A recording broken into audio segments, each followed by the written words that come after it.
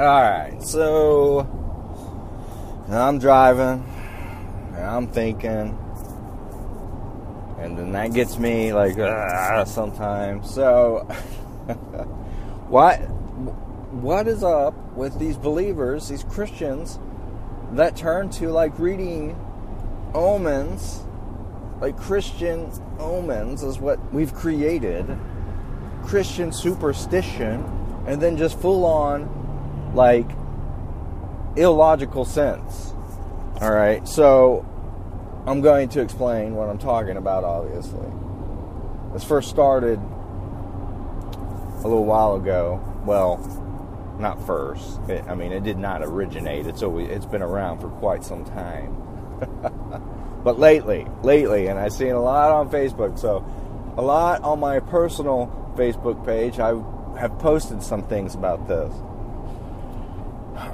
Okay, so we've got COVID-19 going on. The majority of the states have done a shutdown, stay-in-place order.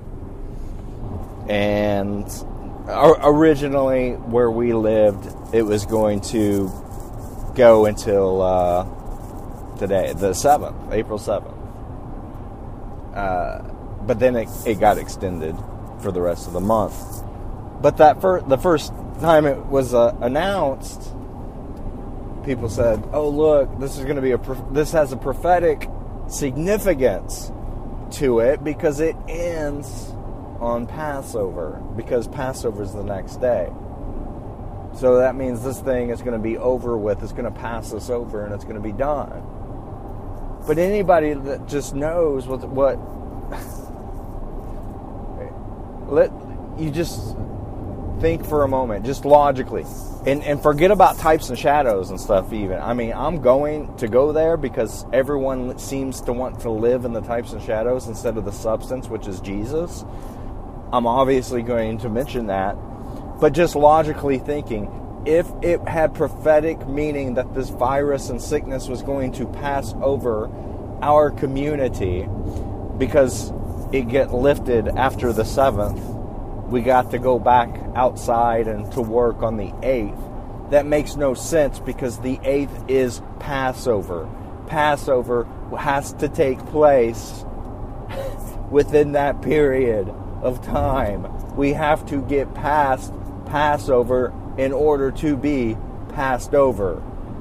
So, logically thinking and speaking, the shut-in and the closure should have taken place up until the 8th, and then everything would be open until the 9th. Then I would have seen more significance or some sort of symbolism going on there, at least. But I still wouldn't have believed it or accepted it. Okay? Not that I happen to know every single thing that the Lord is doing, because I don't, obviously. But we have to constantly grab on to some sort of symbolism, some sort of significance that relates back to the Bible in order for us just to feel better, or in order for us to be comforted or anything like that, all right? That's what it seems like is going on. And this happens a lot.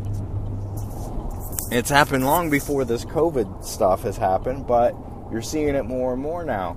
And I understand that we would go and let's, grab on, and grab on to something. I understand that.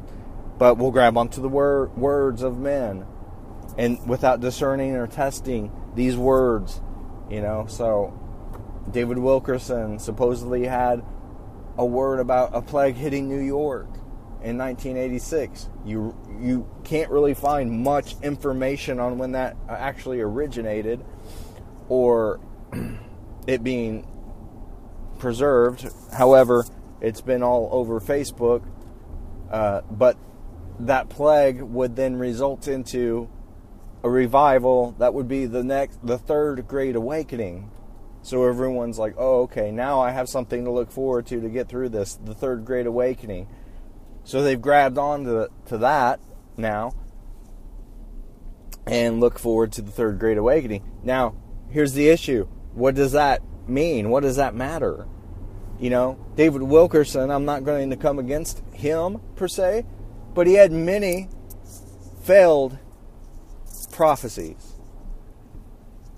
Many failed words or prophecies that would tip the scale versus prophecies that were to come true. I don't even know if he's got prophecies that came true. All right. So, and that was in 86, and it was supposed to be for the near distant future in 86. And he was very doom and gloom, even though, he was, seemed to love God. He's very doom and gloom, and all that. I'm not making this podcast about him, though, but, that was just all for then. But we hear that and go, oh, it must be happening. So now it relieves some fear. It gives me some comfort to know that God's going to use this pandemic, and then a third great awakening is happening. So you just say that phrase to a lot of people in the church, third great awakening. Yes. Like, now I have something. That's the light at the end of the tunnel for this thing. But what's that do? What's it matter?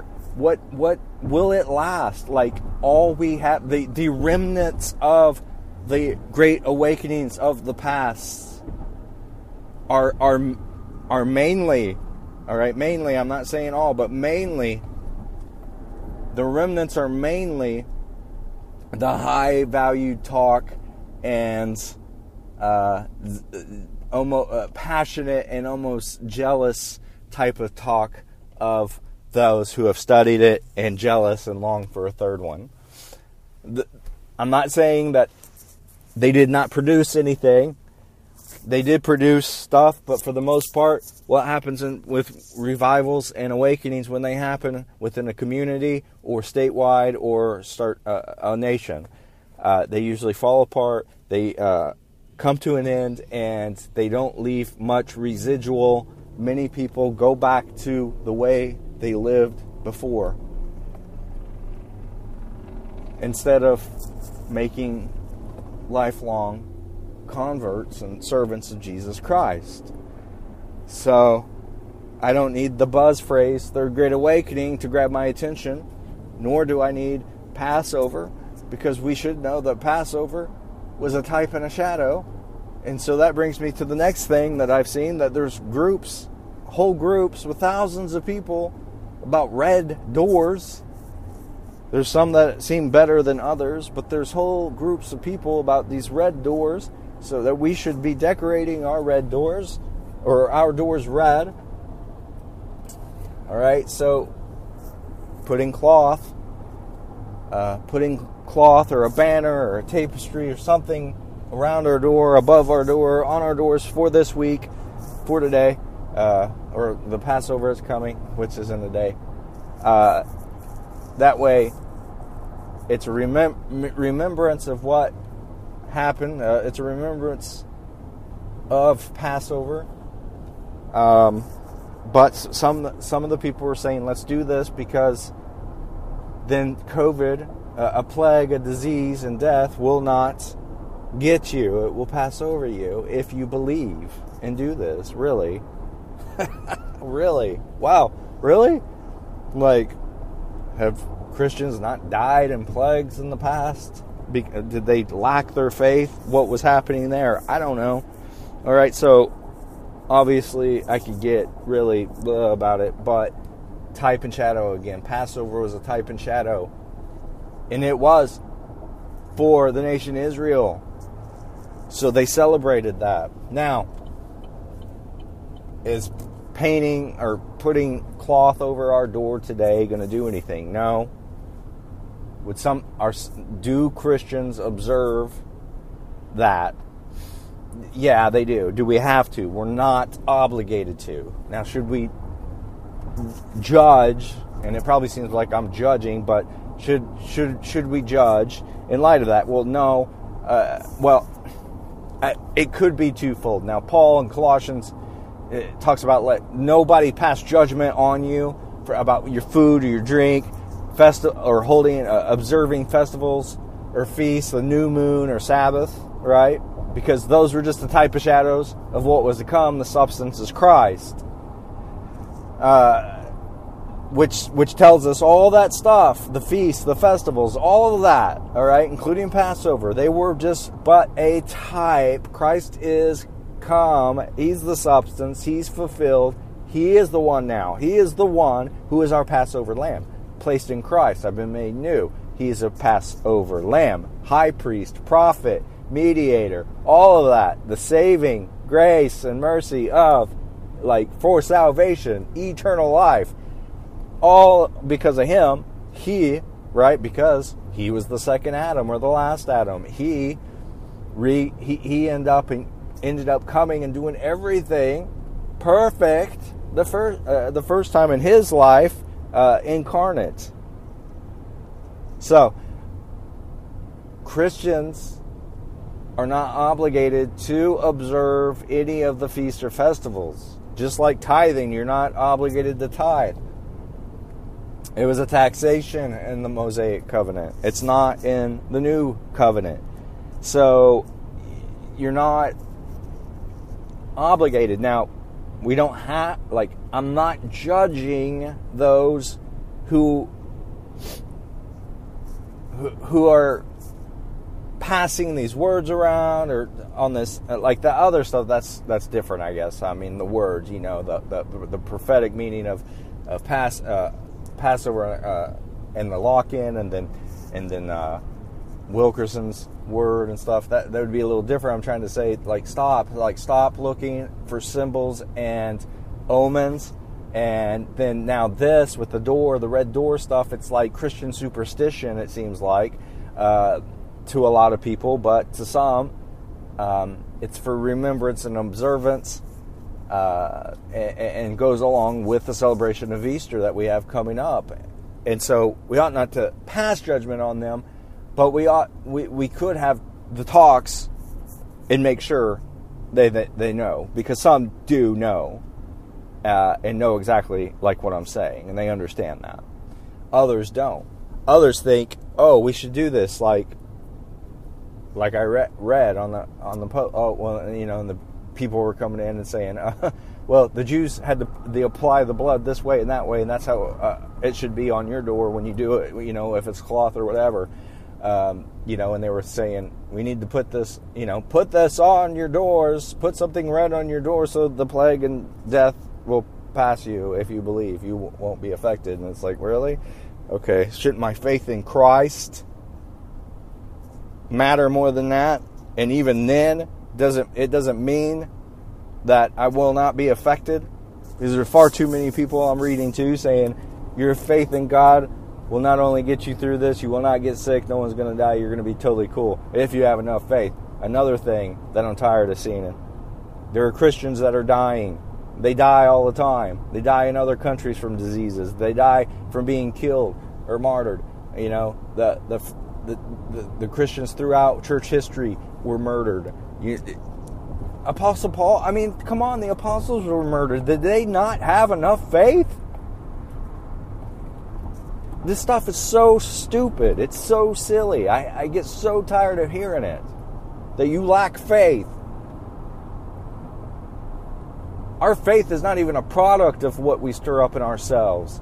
I think maybe we get to add to it some once we start to study and know the Lord, and then pray and worship Him and fellowship with Him. But God gives us our faith. Don't try to tell people that they lack faith, or if they have enough faith they won't get sick and they won't die. That's just so stupid.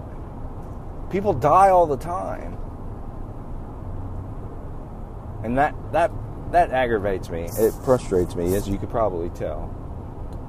So, like I said, with what Paul said in Colossians, you don't have to let anybody pass judgment on you on these things if you don't observe these things. Same with the new moon and the calendar days and all that, and the Sabbaths.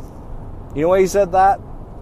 People don't pay attention to that because they want to talk about what the Hebrew calendar is and what the new year of the Hebrew year is. They still hold to that stuff, especially, deep in the charismatic, the deep state of the charismafia.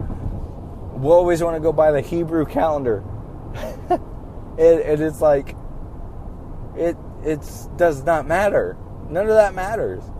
There's one more post I saw, something about all the 40 days, all the number 40 and all the 40 days, 40 years, the result of the number of 40 and the significance of the number 40 in the Bible, and relating it to the shut-in and all the good things that happen after 40 days. So we should be looking forward to all the things that happen. Problem is, logic again. Think logically. First we had 15 days to stop the spread. Then we got 30 days added to it to stop the spread. 45 days. Just got to think logically. It's been, I mean, come on. So, it's been far longer. So, anyway, look, you read something in the Old Testament, and it seems like there's far too many people who just stay in the Old Testament and stay in those stories and the symbolism and the numbers, and they want to read omens or be superstitious and do these things. It's like, oh, well, I need to go do this now because that was in the Old Testament. I'm going to go walk around the building 7 times and then shout out a declaration, and then it's done. It's finished. People do this stuff all the time. I'd say stop and look to Christ. He is the substance. Those things were types and shadows. He has come and fulfilled everything that needed to be fulfilled. He is seated at the right hand of God. He is King of kings, Lord of lords. All power and authority has been given to Him. You're placed in Him. Let Him be the head. Let Him be the head, because He is and He will be, despite our ignorance when we do these things or try to look for some sort of spiritual significance in every single thing. Jesus is King. He is Lord. You and I need to look at Him, because He's the fulfillment of the types and the shadows. He came to finish those things, because He's the substance. He fulfilled it. So we need to stop with the types and shadows. Stop with the types and go to the anti-type. Like 100%. Go and be in Him, because you are in Him. Live in Him. Go to the Word. Go to prayer. Go to fellowship. Go to worship. All those things for comfort and for sustenance to get through whatever issues in life you're going through. Instead of grabbing this word, that significance, that symbolism that's being shared all over Facebook or social media or whatever. Stop it with the nonsense, and get real, and get real by looking to who we're supposed to keep our eyes on and focused on the whole time, which is Jesus. Not silly, not numbers or prophetic significance or some sort of silly superstitions or traditions. Things that have gone away. Things that are no longer really acceptable or that makes us under obligation. Christ came to replace all that. So put your eyes on Him and stay in Him.